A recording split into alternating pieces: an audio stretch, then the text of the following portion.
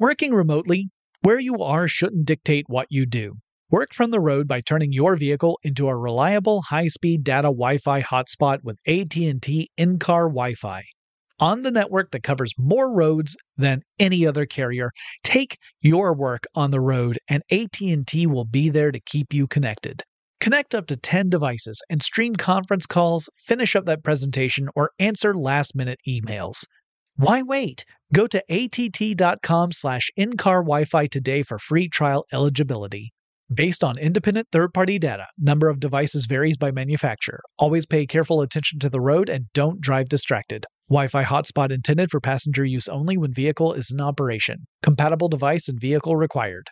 The 2024 presidential campaign features two candidates who are very well known to Americans. And yet, there's complexity at every turn. Criminal trials for one of those candidates. Young voters who are angry. The Campaign Moment podcast from the Washington Post gives you what matters. I'm Aaron Blake, and I'm covering my 10th election cycle. My colleagues and I have insights that you won't find anywhere else. So follow the Campaign Moment right now, wherever you're listening. When you think about the future, what kind of technology do you envision? Whatever the future holds, artificial intelligence will undoubtedly be at the heart of it all.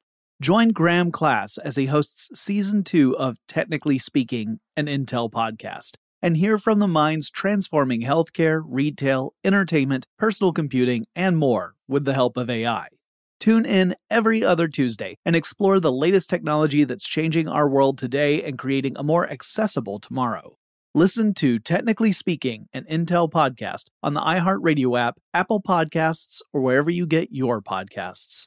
What's up, this your boy Lil Duval, and check out my podcast, Conversations with Unc, on the Black Effect Podcast Network. Each and every Tuesday, Conversations with Unc podcast feature casual and in-depth talk about ebbs and flows of life and the pursuit of happiness. Unlike my work on stage, I tap into a more serious and sensitive side to give life advice and simply offer words of encouragement, yet remind folks to never forget to laugh. Every Tuesday, listen to Conversation with Unc, hosted by Lil Duval on the Black Effect Podcast Network, iHeartRadio app, or wherever you get your podcasts. Presented by AT&T. Connecting changes everything. Welcome to Tech Stuff, a production from iHeartRadio. Hey there, and welcome to Tech Stuff. I'm your host, Jonathan Strickland. I'm an executive producer with iHeartRadio, and I love all things tech, and it is Friday. That means it's time for a classic episode. This episode originally published on March 5th, 2014. It is titled The History of Handheld Gaming Part 2. And if Part 2 is throwing you for a loop, listen to last Friday's classic episode, because that is, surprise, surprise, Part 1.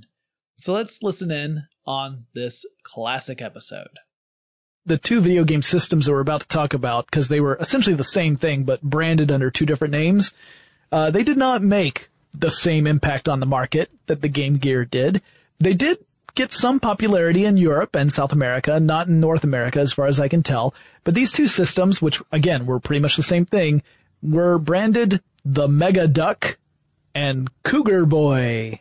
Those sound like the worst superheroes ever. Mega Duck and Cougar Boy fighting crime since 1993. Yeah, again, they're cartridge-based handheld video game systems. Nothing particularly notable about them other than the fact that I thought their names were adorable. Yeah. If you haven't heard of them, you're in pretty good company, especially here in North America. I don't think they ever came to this market. They were mostly in Europe and South America, actually. Yep. Brazil actually produced some, thus Cougar Boy. But so Mega Duck, apparently very popular in the Netherlands and Germany. By the way, if any of you own any of the game systems, particularly the more obscure ones that we're talking about, I welcome you to share a picture of holding the handheld game system and share it on our Facebook wall, and we will totally comment on those. Yeah, or if you give us permission to, we will push it along to our other like the Tumblrs and the Twitters and the things. Yeah, because I have owned a couple of handheld gaming systems back in the day, but I never got my hands on a Mega Duck or a Cougar Boy. I never owned a handheld. Huh. Wow. Learning something new about Lauren here. Actually, the only one besides the I mentioned that I had a a football or a Football 2 from Mattel Electronics. At least I think I did. I know I played one. I assume that I owned it. That was back when I was a little kid. The only one that I can remember owning, and it wasn't that long ago when I got it, was a Game Boy Advance. And we'll talk about that in this episode a little bit later. Moving on to 1995, that is when Sega released the Nomad, which was a handheld version of the Genesis. Right. So the fact that it could actually play Genesis games meant that it had a big leg up over the competition because it already had an established library to pull from. Oh, sure. However, the form factor of those game cartridges meant that this thing was pretty huge. Yeah, it was really bulky, not easy for it. It was called a handheld, but sort of in the same way that early laptops were called laptop computers, but if you were to actually put it on your lap, you might crush your legs. Kind of similar to that. Also, from what I understand, you could only play for a very short while before it drained all the batteries and you had to replace them.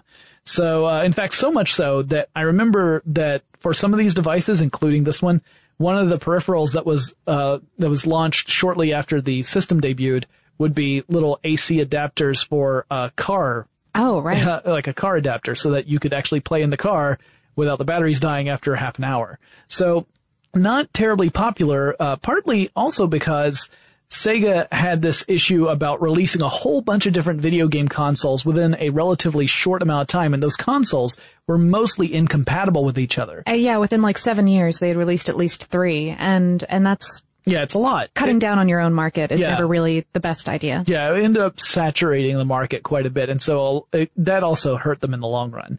1997, this is an interesting one. It's the Game.com was the name of it. Right, by Tiger Electronics. And this was a handheld device, and remember, this is 1997, that had internet connectivity. Yes, built in. Specifically, you could do things like check your email or read web pages in text. Yeah, you couldn't play games online. No. The internet functions were more for, it was also kind of this dual function PDA sort of thing because PDAs were so big in 1997. Yeah, personal digital assistants for those who don't remember. Right. Yeah, so that was what we called smartphones before there were phones in them. Like many other PDAs of the time, it had a monochrome screen. Yep. Whereas everything else coming out at this point had a color screen, so that injured it definitely in the marketplace. Definitely. And, it's kind of, still kind of a cool idea, but apparently the games were also not very good, or some people would say incredibly bad. And so, it did have a touch screen, which was pretty innovative for the time for games. Anyway, again, PDAs frequently had them. Right. But gaming systems did not. So this is, marking two things that would become popular in future game systems, the touch screen and the internet connectivity. So it was a little ahead of its time. It was an ambitious product. Ultimately was not successful. A huge failure. Yeah. Something that was not a failure, 1 year later in 1998, and this was a decade after their last big one, Nintendo released the Game Boy Color, and that was the first real update to the Game Boy. Yeah. I mean, there had been those few others that we talked about in the form factor first had changed a little, but the guts of the Game Boy had remained largely the same since it had debuted. There had not been a major overhaul apart from some of the aesthetics of the actual case itself. This is where we finally get to a brand new kind of technology where we get color screens on Game Boys. So no more monochromatic Tetris unless you're actually playing an old Game Boy cartridge. Because one of the nice things about it was that it was backwards compatible. Right. So if you bought a Game Boy Color, you didn't have to worry about, well, now I have to... Now all these games are useless and I have to have 2 devices with me if I want to. Nope, you can play anything you want. Yeah, Nintendo was really good about being backwards compatible with a few of its different consoles. Not all of them, but so much enough so that whenever you had a console come out, whether it was handheld or otherwise, that was not backwards compatible, people got upset because they got used to it. So, but this one, definitely in that philosophy, did not have a backlit screen just like the original Game Boy. So again, that meant that the battery consumption was modest. Sure. So it wouldn't die within half an hour, unlike the Sega Nomad. So, and then also that same year in 1998, another company called Neo Geo released the Neo Geo Pocket in Japan, which was a monochromatic handheld video game system. It didn't do very well, but in 1999, they released the Neo Geo Pocket Color, or NGPC, which ended up being a device that the company would sell around the world. It wasn't just a Japanese product. Yeah, it was a pretty good competitor to the Game Boy Color. Yeah, it was less expensive than the Nintendo device. It was also power efficient, just like the Game Boy Color was. But ultimately, Nintendo's biggest advantage was, again, that amazing library of games. Neo Geo had some great games, but Nintendo had a ton of them. Yeah, and Neo Geo's strength in development was certainly in the console market at the time. Yeah. So that moves us up to 1999. That's when Bandai, which was really known for those handheld, hard-coded LCD-based games, the ones that would be like, licensed after a particular product or whatever. Mm-hmm. It was really known for those, the ones that weren't any kind of cartridge-based games. That's when they released the Wonder Swan, which was a monochromatic gaming device, and it was designed by Gunpei Yokoi. Yeah, the same guy who designed the Game Boy, the original Game Boy. So this was a notable entry in that it was designed by one of the most successful, most influential designers of the handheld gaming industry. Right, and it was also the exclusive mobile platform at the time for the Final Fantasy series, which was really huge. I mean, mostly in Japan. Yeah, in fact, this game console never really got popular anywhere other than Japan. It was never sold in the United States. Even after they updated it. They updated it a couple times. They had the Wonder Swan Color, and then by 2002, they came out with the Swan Crystal. I've seen pictures of them. I don't know how you were gonna play games on these. It's like there was one that it looked like it had two directional pads on the same side of the game console. It was another one of those where it had the screen in the middle and the controls were on either side, but one side had a directional pad laid out on top of another directional pad, or at least that's what it looked like to me. The picture was not terribly great quality, and I've never seen one of these in person. If anyone has one, send us a picture. Yeah, or send us one. If you've got an extra one, you can just send us one. That's fine. Send us some games too, because otherwise it's just not gonna, it'll be pretty to look at, but, so anyway. You can't program your own cartridge games for... I don't have that kind of spare time. 1999 Do you consoles? really want to see a game that I have programmed? It'll just be made entirely of puns. I do not want to see that at all. Renaissance Festival, the game, would be what it would be.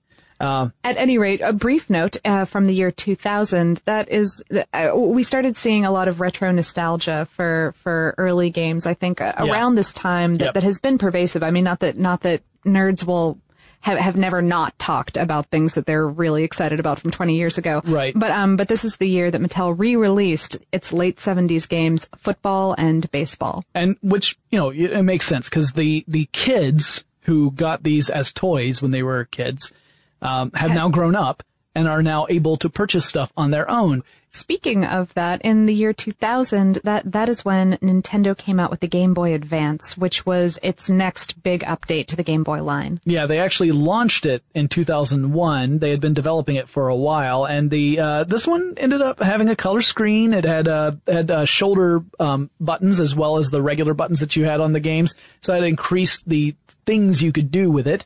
I owned one of these. At any rate, it was backwards compatible with Game Boy and Game Boy Color cartridges, so that gave it a lot of utility. Mm-hmm. But, anything that was a Game Boy Advanced game was way more, sophisticated. Yeah, and pretty. Exactly. You could do more stuff.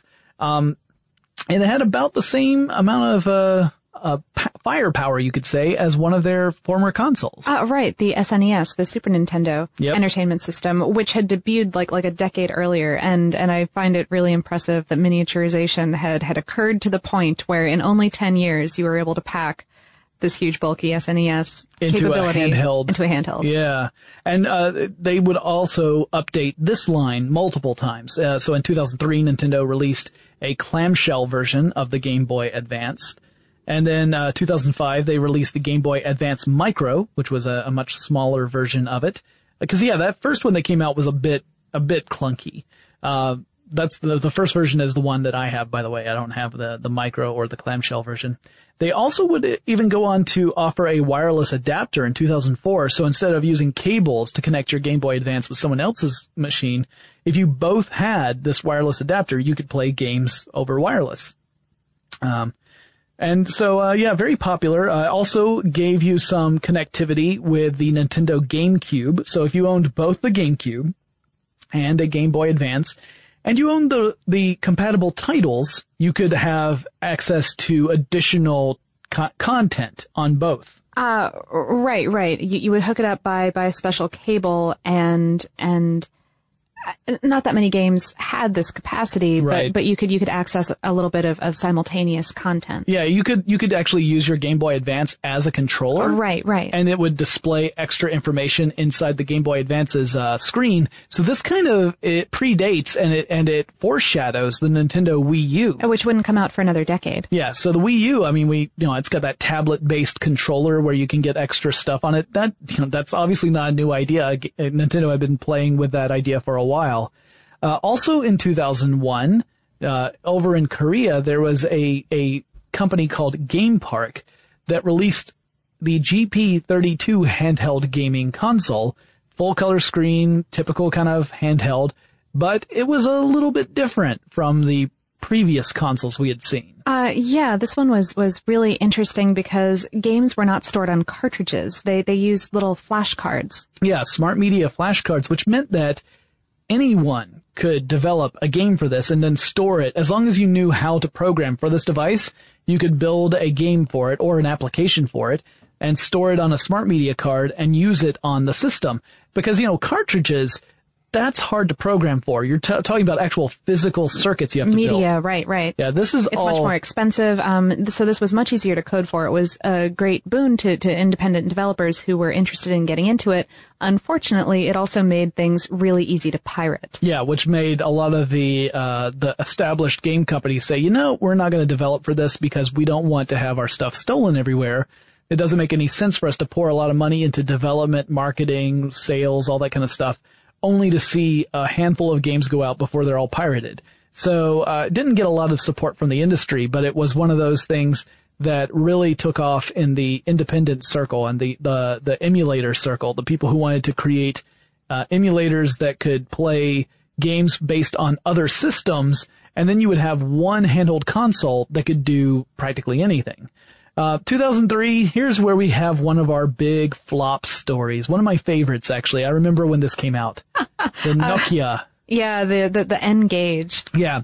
So, N-Gage, also sometimes called the Taco, cause it was vaguely taco-shaped. It was kind of taco-shaped. And here's the crazy thing. Did you ever see anyone having to make a call on one of these things? I never saw anyone use one, period. Okay, so the speaker and the receiver on it, if you think of a taco, like a taco shell, the fold of the taco shell, like a hard, crispy taco, gosh, I want tacos now.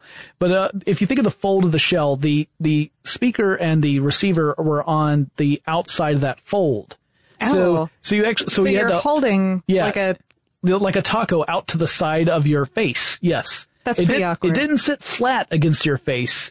The edge was against your face. So it was enormous. Okay. So this was clever in a way. The concept was clever in that Nokia was a really dominant force in the cell phone business at the time, and they were trying to make a cell phone that was also a handheld gaming system, and hey, we have some things that are kind of like that today. Yeah. At the time, that was before the smartphone revolution had really taken off. So this was a really brand new kind of innovative idea. Oh, sure. Unfortunately, it was a terrible phone and a terrible gaming system. Yeah. It really was awful at both things it was supposed to do. And so it did not get very far. There was a sequel to the N-Gage, which was more about kind of a game system, like a game library that you could download to Nokia-based phones. Yeah. A couple years later, it would release an update to the N-Gage that was better than the N-Gage had been. It was called the QD, N-Gage QD, but it still flopped. And then after that, they would release this kind of app that was sort of an in-phone gaming system. Yeah, it was getting away from that physical form factor that had burned them so badly. But it would even abandon that in another few years. As app stores became things, they realized that having a specific gaming app wasn't as useful. Yeah. So 2004, this is where we see one of the big influential players get into the space finally. Yeah, Sony. Yeah, Where have you been, Sony? Yeah, they had been developing the PlayStation Portable, or PSP. They launched it in Japan in December 2004. It didn't get over into the United States and Europe until the next year. Of course, being Sony at the time, it did not use cartridges or even flash cards. Right. It went straight for optical discs. Which you're like, what? I mean, when you think about it, it's a real challenge to make any kind of portable device that uses optical discs because any kind of jostling. It's so bouncy, right? Yeah. It's gonna the laser can't read. The laser, of course, yeah. And these are those little mini optical discs. They look like a little. Yeah, universal media discs, right. UMDs. Right. Yeah, in this case, they did a really good job at designing it so that you unless you were particularly rough with your PSP, or you were, maybe going down a dirt road, perhaps you're a good old boy, never meaning no harm, then you might have some issues, but otherwise, it's pretty smooth. It had connectivity to the internet. You could connect to other PSPs. You could connect to consoles. Right. Pretty good machine. I mean, I remember getting the chance to play on them. Again, I didn't own one of these. Boy, that's just the story of my life here. I'm actually craving some of these now. I can see why collectors get so passionate about this hobby. Sure. Yeah, we looked at a lot of different collections while we were pulling together the information for this podcast. And there are a lot of people out there who have huge collections of handheld gaming devices. Oh, yeah. Another cool thing about this, because it was a Sony property, you could watch Sony films on these little mini discs. Yep. In the correct aspect ratio. Yeah, 16:9 aspect ratio. So it wasn't that 4:3, which the old television sets were. Mm-hmm. Now this is that widescreen format. So you didn't have the little black bars on the top and bottom. It actually would play in full view on the screen, in the native aspect ratio. That was a really, really smart idea. And it also was kind of, again, they were predicting how we were going to be using mobile devices to consume media. They were ahead of the game on this one. And it did pretty well. It still wasn't really catching up to Nintendo's domination of the market, but they weren't hurting either. Oh, certainly not. Although it did not help their case that 2004 was the same year that Nintendo released their DS. Oh, yes. Another incredibly popular game platform. Now, this was where they'd said, that Game Boy that we've been making, it's taken us a long way, and I think it's pretty much gone as far as it can go. We need to take the next step. We need to go a big jump beyond what the Game Boy can do.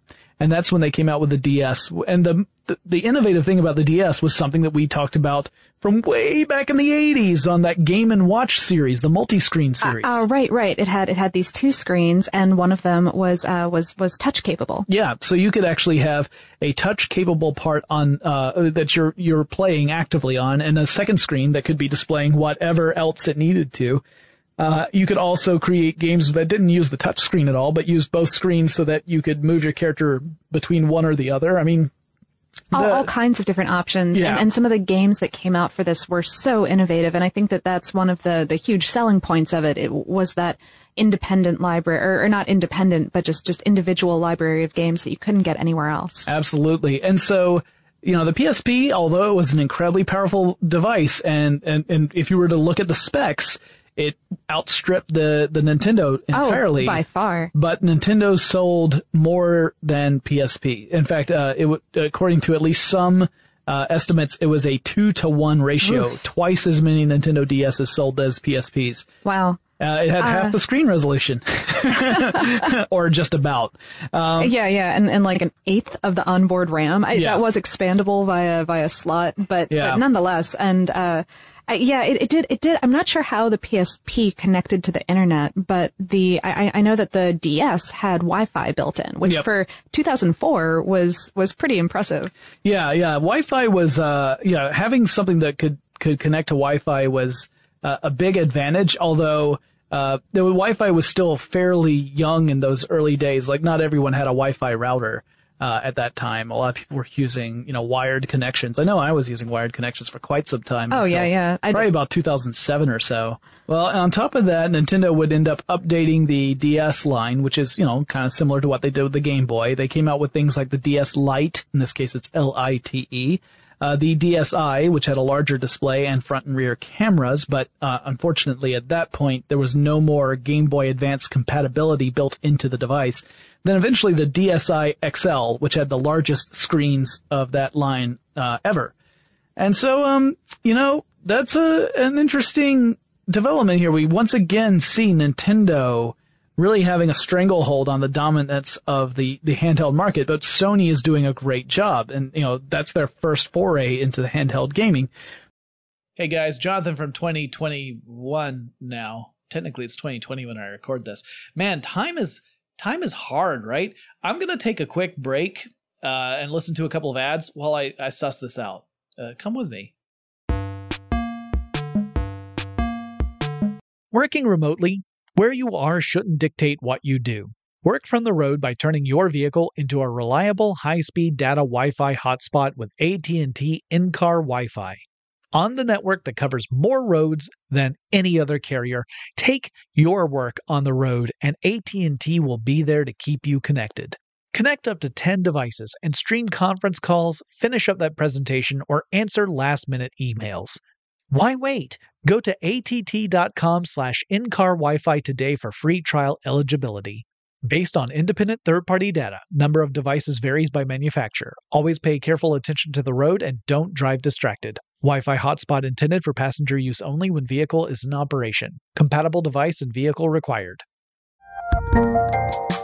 There's a lot happening these days, but I have just the thing to get you up to speed on what matters without taking too much of your time. The 7 from the Washington Post is a podcast that gives you the 7 most important and interesting stories, and we always try to save room for something fun. You get it all in about 7 minutes or less. I'm Hannah Jewell. I'll get you caught up with the 7 every weekday. So follow the 7 right now. When you think about the future, what kind of technology do you envision? Whatever the future holds, artificial intelligence will undoubtedly be at the heart of it all. Join Graham Class as he hosts Season 2 of Technically Speaking, an Intel podcast from Ruby Studio in partnership with Intel. Explore the future of technology that's rapidly evolving our world today with the help of AI. There is still so much work and research needed to fully understand the power and potential of AI, and Intel is at the forefront of implementing AI in revolutionary technology that's changing the world we live in for the better. In each episode, Graham interviews the minds transforming medicine and healthcare, retail, entertainment, personal computing, and more, while pioneering new uses for AI in these spaces. Tune in every other Tuesday and explore the latest technology that's changing our world today and creating a more accessible tomorrow. Listen to Technically Speaking, an Intel podcast on the iHeartRadio app, Apple Podcasts, or wherever you get your podcasts. Today I'm going to give you some straightforward advice on how to deal with naughty kids. How about instead of timeouts, time-ins? Time for you to start paying some bills. I'm JB Smoove, and that was a full episode of my new podcast, Straightforward, inspired by guaranteed straightforward pricing from AT&T Fiber. Get what you want without the complicated. AT&T Fiber, live like a gigillionaire. Available wherever you get your podcast. Limited availability in select areas. Visit AT&T.com/hypergig for details.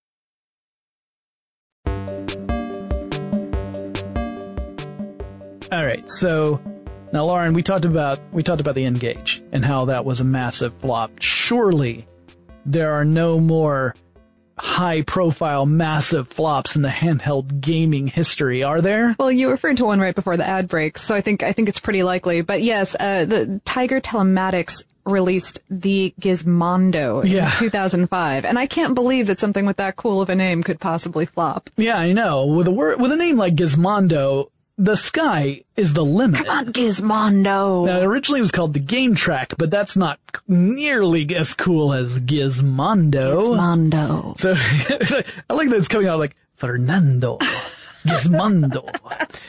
So yeah, they showed off a prototype of this device back at CES 2004, and this one is an interesting game system to me, partly because of the operating system it used. Yeah, it was Windows based, Windows CE 4.2 to be specific. Right, and so, I mean, it was the first handheld gaming device to actually use the Windows platform as its native operating system. And partially due to that, it was also kind of hopping on to the very tail end of that sort of PDA trend, or maybe that was over, but just people were thinking a lot more about combining different features into devices at this juncture, and so it also had a camera and GPS and texting capabilities, SMS and Bluetooth, right? Mm-hmm. All of those things, and so you think, wow, this thing is packed. why didn't it sell incredibly well? Part of that reason was because, there were two different flavors of Gizmondo that you could purchase. The first one that came out was $400. Yes, that was unsubsidized, $400. And when I say unsubsidized, you may say, what do you mean? What was the subsidized version? Oh, it's because when that first one didn't sell basically at all, they came out with an ad-supported version. Yeah, for $229. Still didn't do well. And in fact, within 11 months of the product launching, the company goes bankrupt. Yeah, and it was one of those devices that initially got a lot of people excited, but the longer the saga went, the more skepticism was involved. And by the time it launched, I think a lot of people felt exactly the opposite of how they had when, it was just an idea and not an actual product.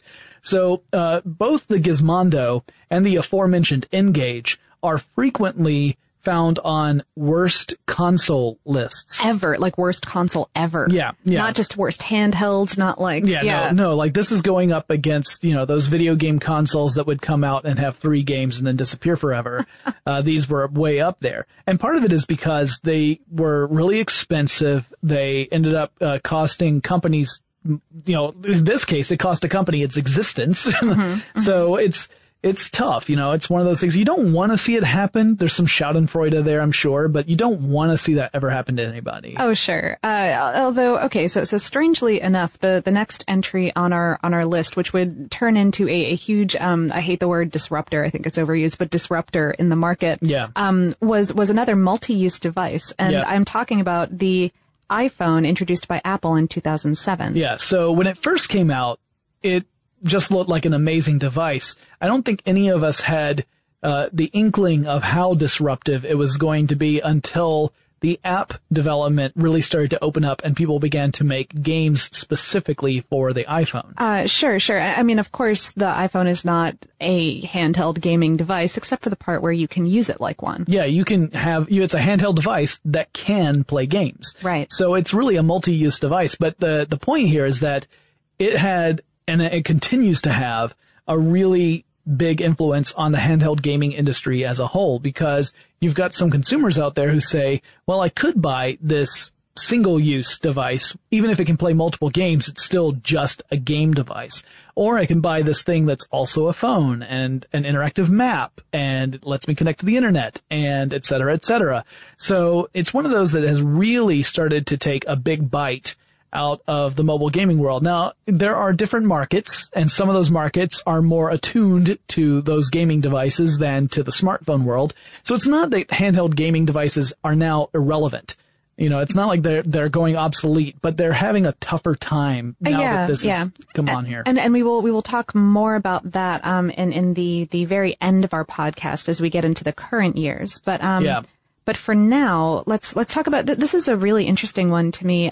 This came out in 2009 and it was the GamePak GP2X Wiz. Yeah, the GP2X Wiz is one of those open source handheld gaming systems. It was actually made so that people could fiddle around with all the different programming for it and create all sorts of applications and games.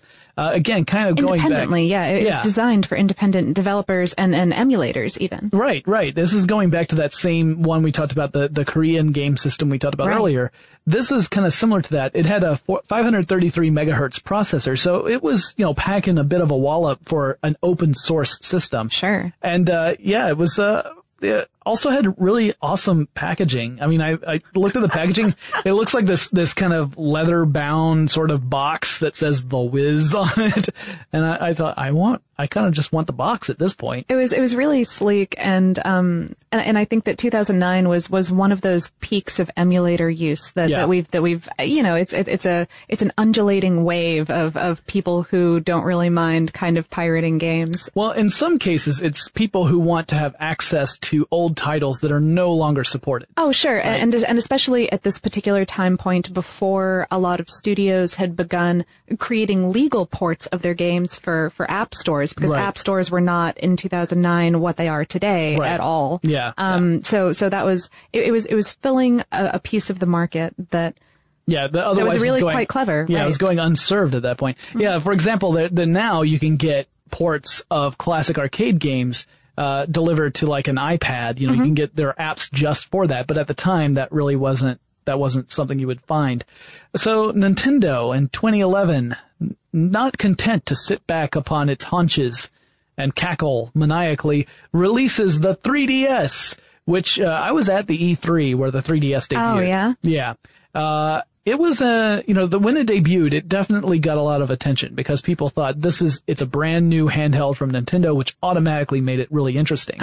It also had this 3D capability. The 3D capability was nifty, but also one of those things that people were skeptical about because 3D has traditionally been a gimmick. It's been hard to get into the consumer market, right? Sure. Although, glass is free, 3D is always more dynamic, I think, to the consumer market than glasses. Yeah, you don't have to keep track of yet another piece of equipment. Right. Although, of course, it could also play games in 2D. You didn't have to play them in 3D. It had a special camera where you could take 3D pictures, but you could only view them on the 3DS, obviously. Sure. It was neat, and also had some augmented reality features to it. I didn't put that in the notes, but I remember getting to play with that, where you got like a little card, and it had a symbol from Mario, like it might have one of the question mark blocks, and you put it down on a table, and you hold the camera to it, and you activate the correct app on the 3DS, because it wasn't just, magically recognizing it. But with the right app, it would then have a little virtual character pop up on the picture of the whatever card was that you had put down. On the screen, right? Yeah, so on the screen it looks like there's an actual physical character walking around on your table. If you were to actually look without using the 3DS, you would think the person was crazy. But it was really kind of a cool little gimmick. They'd also update this in 2012 as the 3DS XL. I bet you can guess what that means. It didn't perform nearly as well as the company was kind of anticipating at first, and they would slash the price after it had only been on the market for a couple of months. Yeah, it was actually, when I heard that, I thought at first it had to be a mistake. Right. Because Nintendo is not known for doing that. Yeah, they usually are very aware of what they want a price to be and are very savvy about what the market will handle. But sales did start to pick up over time, and eventually it would do really pretty well. Certainly much better than the Wii U, which would launch the following year. Yeah. So again, this is one of those long tail kind of approaches. And part of that, I think, was the fact that the games for the 3DS started to get more and more sophisticated. Sure. And that helped a lot. Also, that same year, in 2011, Sony comes out with a couple of things that were big news. One was the Xperia Play. I remember that at the E3 as well. People were calling it originally the PlayStation Phone.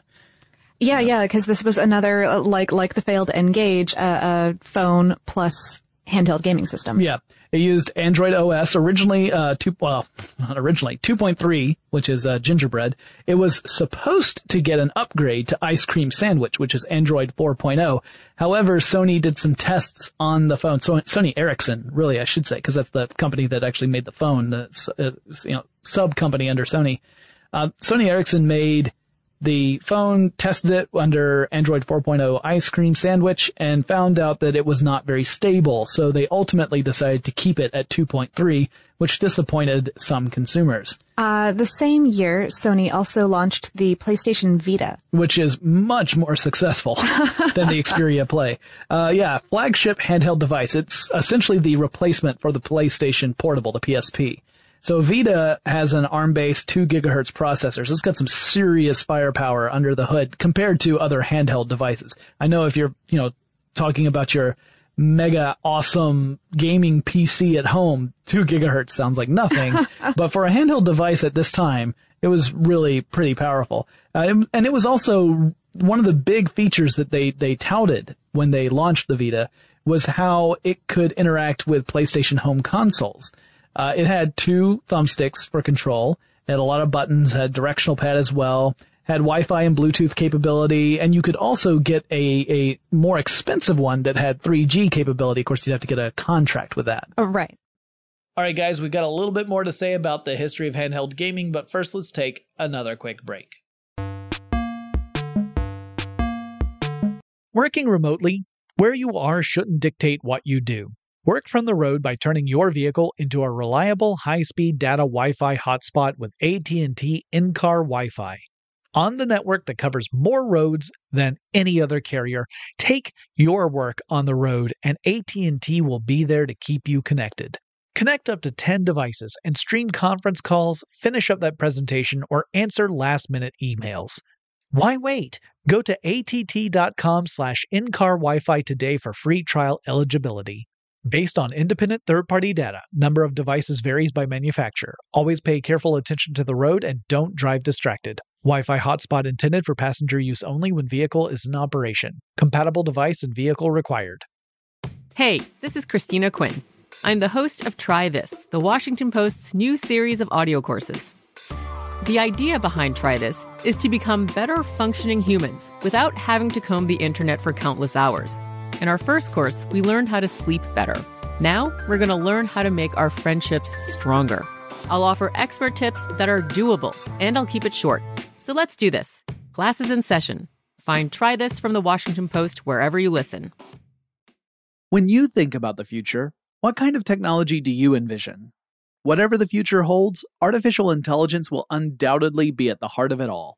Join Graham Class as he hosts Season 2 of Technically Speaking, an Intel podcast from Ruby Studio in partnership with Intel. Explore the future of technology that's rapidly evolving our world today with the help of AI.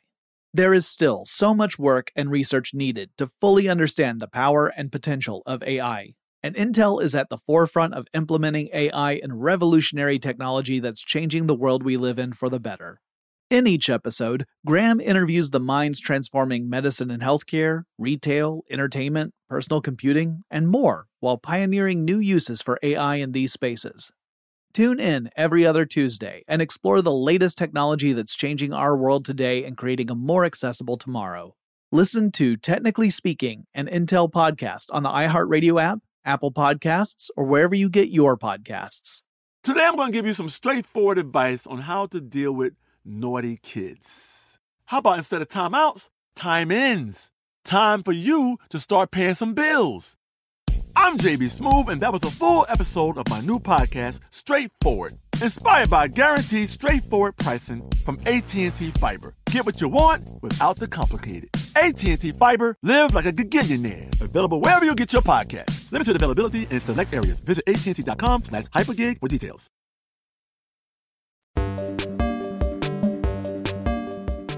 You can't plug in a PSP game and play it. It's not compatible in that sense. But you could download PSP games. Yes, so you could purchase PSP games for download and play them on the Vita that way. So as a digital download as opposed to reading the optical disc, the UMD from the old PSPs. And the launch price was $250, although it has since dropped in price. So you can buy one for less than that now. That is when we started getting into gaming tablets. Yeah. Which, again, like you could look at something like the iPad and you can play games on the iPad. Right, but this was a more devoted device. Yes, a couple of these were more devoted devices. Yes, definitely marketed as gaming devices as opposed to this is a general purpose tablet that can also play games. Right. So yeah, the Arcos Gamepad is one of those, another Android-based game and also open source. So this one, if you were to look at one, it looks like a tablet that's had two controller, handle things fused on the side. We'll be talking about another one in a second, but it's the Razer Edge, but that one's a little different. I'll get to that in a minute. So these look like it's actually part of the case itself. And they had thumbsticks, directional pad buttons on those the little game controllers that are fused onto it.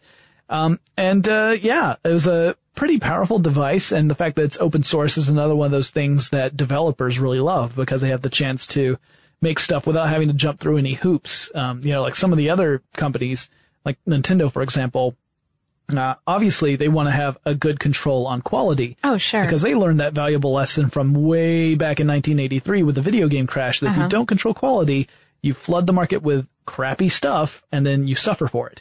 Well, the downside to that is that if you're a little independent developer, you may not have the resources that you would need to make a game for that kind of platform. So this is a very attractive alternative. Oh, sure. And also at the time, game development for mobile platforms was in a crazy boom. In fact, according to digital market analysis company App Annie, global iOS App Store game expenditures overtook in 2012 handheld console game expenditures overall. So the amount of money being spent on on iOS games was way more, or maybe not way more, but it was edging out the handheld game system. That's big news. And again, another one of those things where the handheld game industry has to take notice and say, we have to acknowledge that this exists. Oh, sure. Especially after Google Play expenditures would do the same thing in early 2013. Yeah.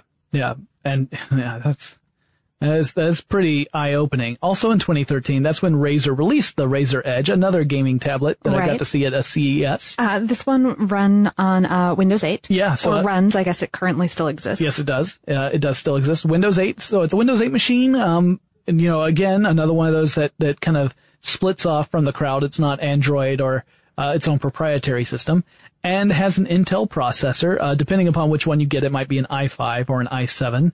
And, is high resolution, high performance gaming tablet. It also had a snap-on kind of case, and the snap-on case had handles on either side that had additional controls to it. So it kind of looks like you're holding a steering wheel that's missing the top and bottom, and the center of the steering wheel, instead of it being the horn, is the screen of the tablet, right? So you could actually use this and have a game that uses the orientation of the tablet as a control, like a driving game, and then you steer with the two control sticks that you have. Or the control sticks also had, thumbsticks, buttons, regular buttons, et cetera, et cetera, et cetera. Yeah, I got to play with one of these at CES. It was funny because it was, as I recall, Razer originally would just have a representative holding the Razer Edge and showing it off, or it was inside a case. And so that was as close as you could get. But the longer you stayed at CES, the less they seemed to care. So if you happened to walk up on the last day and say, can I take a closer look at that? They would hand it to you. And you're like, wow, this is pretty awesome. I need to remember to book my stay to come at the end of CES and not the beginning of CES.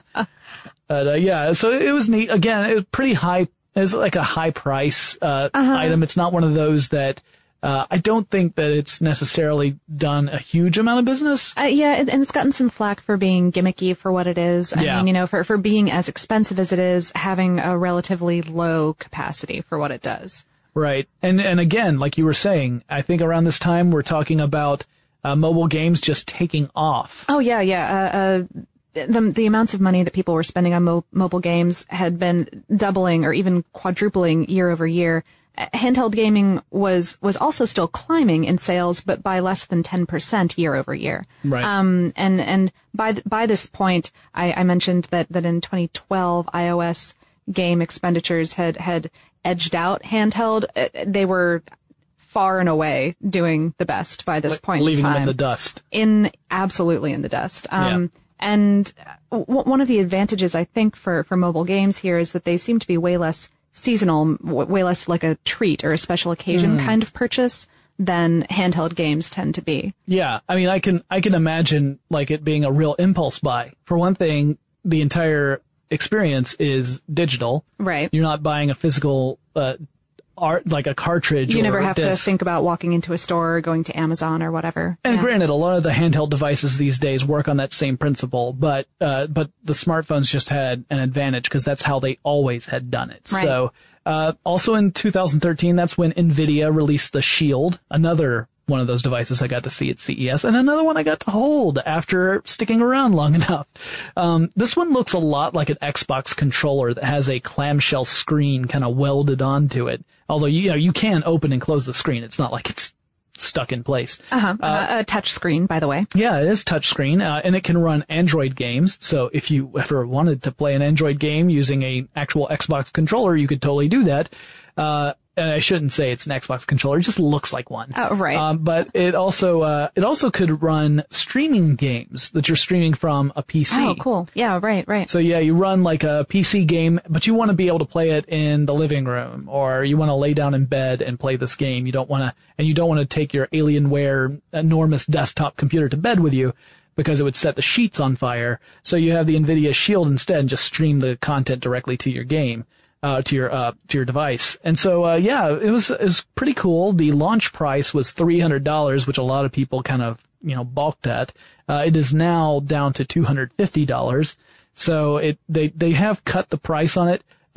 Again, one of those devices that I think has its devoted followers, but it's a niche market. Sure. 2013 was a good year for downgrading, really. Nintendo released the 2DS that year, which is a scaled down version of the 3DS. Yeah, it's 1D less. Yeah. Also, when I first heard of the 2DS, I just imagined that it was a 3DS that had the 3D stuff removed. But in fact, the form factor itself is a little different. Instead of it being a clamshell, it looks like a tablet that has two screens. Yeah. One screen mounted on top of another with a divider in between. And it was marketed to a younger audience. I mean, it was definitely its own separate product. Yeah. Yeah. I know that there are people who question Nintendo's strategy with that, but I mean, it was really, when you look at how the Nintendo 3DS initially performed, you could understand the impetus behind those sort of decisions. Sure. And Nintendo was also struggling pretty hard in this general time. The Wii U was basically a flop. And they merged their console and handheld teams that year in order to just give anyone a boost. They were pretty desperate. Yep. And also, this most recent E3 was when we started seeing companies like Microsoft and Sony show off the interoperability between tablets and their new consoles, the Xbox One and the PlayStation 4. The idea being that you could use a tablet to play along with a game that's already going on in some other format. To have a second screen for mini games or side information, or you have just a totally different function to fulfill in a team. Right. So the one that I kept on seeing over and over again was, let's say it's a squad-based kind of game where you've got 4 or 5 people playing on their Xbox One with their controllers and everything. And then you have another member who's using the tablet as a tactical, kind of interface. So they're coordinating. They're saying, okay, Unit Bravo, you need to advance 200 feet and then turn left, so they could actually kind of be extra set of eyes, which I thought was a really cool idea. I have yet to see that in action in a way that really has grabbed me, but I love the concept. Yeah, it just needs a really good application. Yeah, it has to have that killer app. It's got to have that killer app.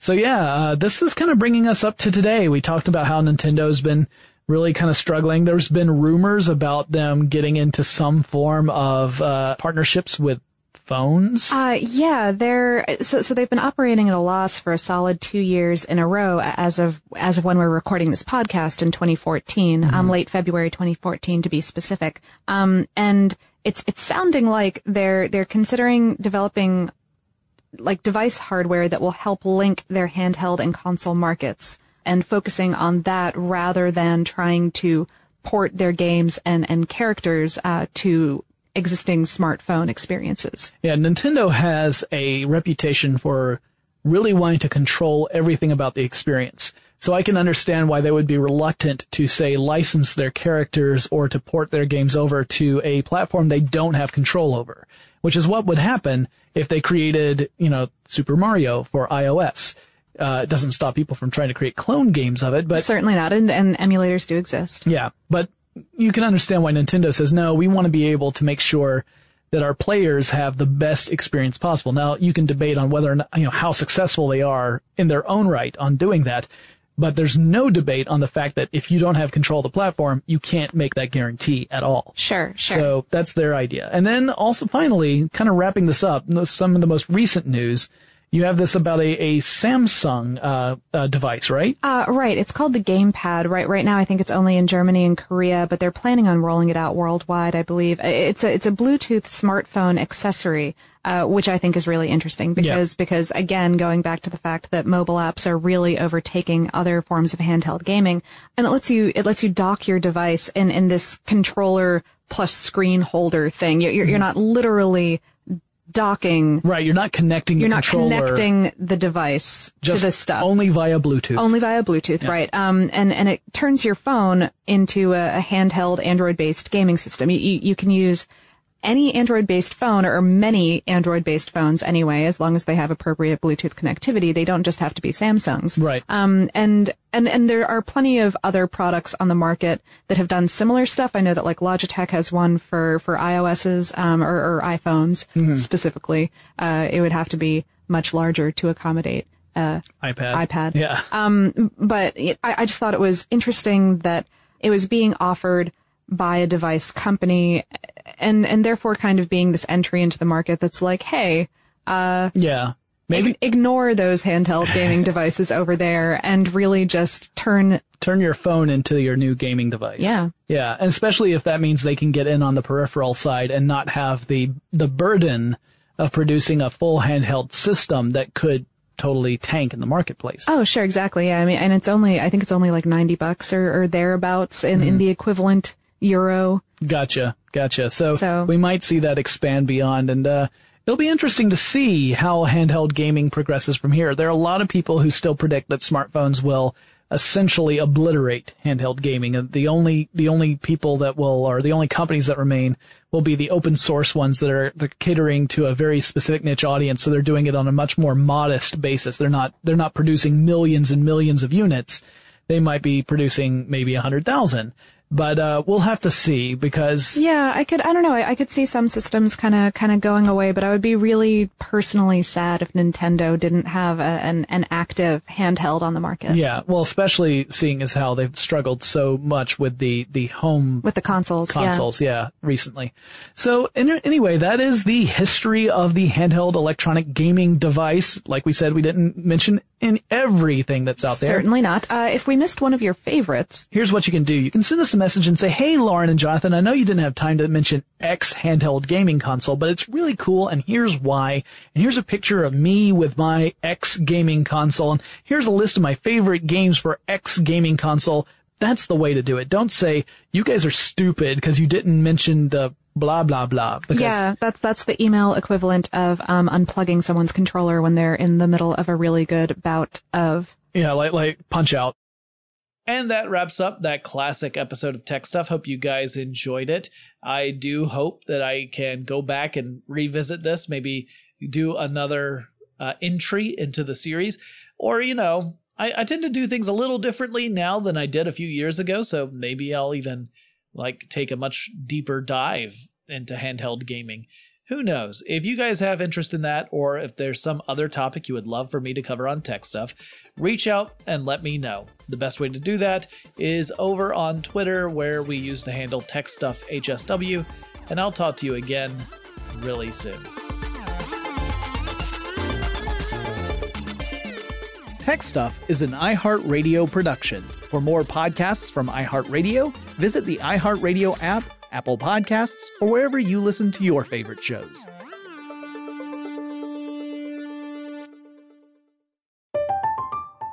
I'm Katya Adler, host of The Global Story. Over the last 25 years, I've covered conflicts in the Middle East, political and economic crises in Europe, drug cartels in Mexico. Now I'm covering the stories behind the news all over the world in conversation with those who break it. Join me Monday to Friday to find out what's happening, why, and what it all means. Follow The Global Story from the BBC wherever you listen to podcasts. Are you looking for the perfect move-in ready home this spring season? Now's the time to buy at Fisher Homes. For a limited time only, enjoy below-market interest rates starting at 5.375% APR, 6.139% APR. With these exclusive lower rates, you can save hundreds on a move-in ready home and start enjoying the benefits of home ownership even faster. Schedule your personal tour with one of our new home specialists at FisherHomes.com and make this spring the season you find your perfect home sweet home. Financing provided by Victory Mortgage, LLC, NMLS 461249, Equal Housing Lender. Pacaso knows your vacation home is your best home. It's the place that brings family and friends together. It's where you're the best version of yourself. Pacaso makes it easy to co-own a luxury vacation home in amazing locations. Listings start at $200K for 1/8 ownership. Pacaso does all the work for you. Luxury furnishings, maintenance, billing, scheduling, and more. And you can resell on Pacaso's marketplace anytime, historically for a 10% gain. Visit Pacaso to see thousands of listings. That's PACASO.com.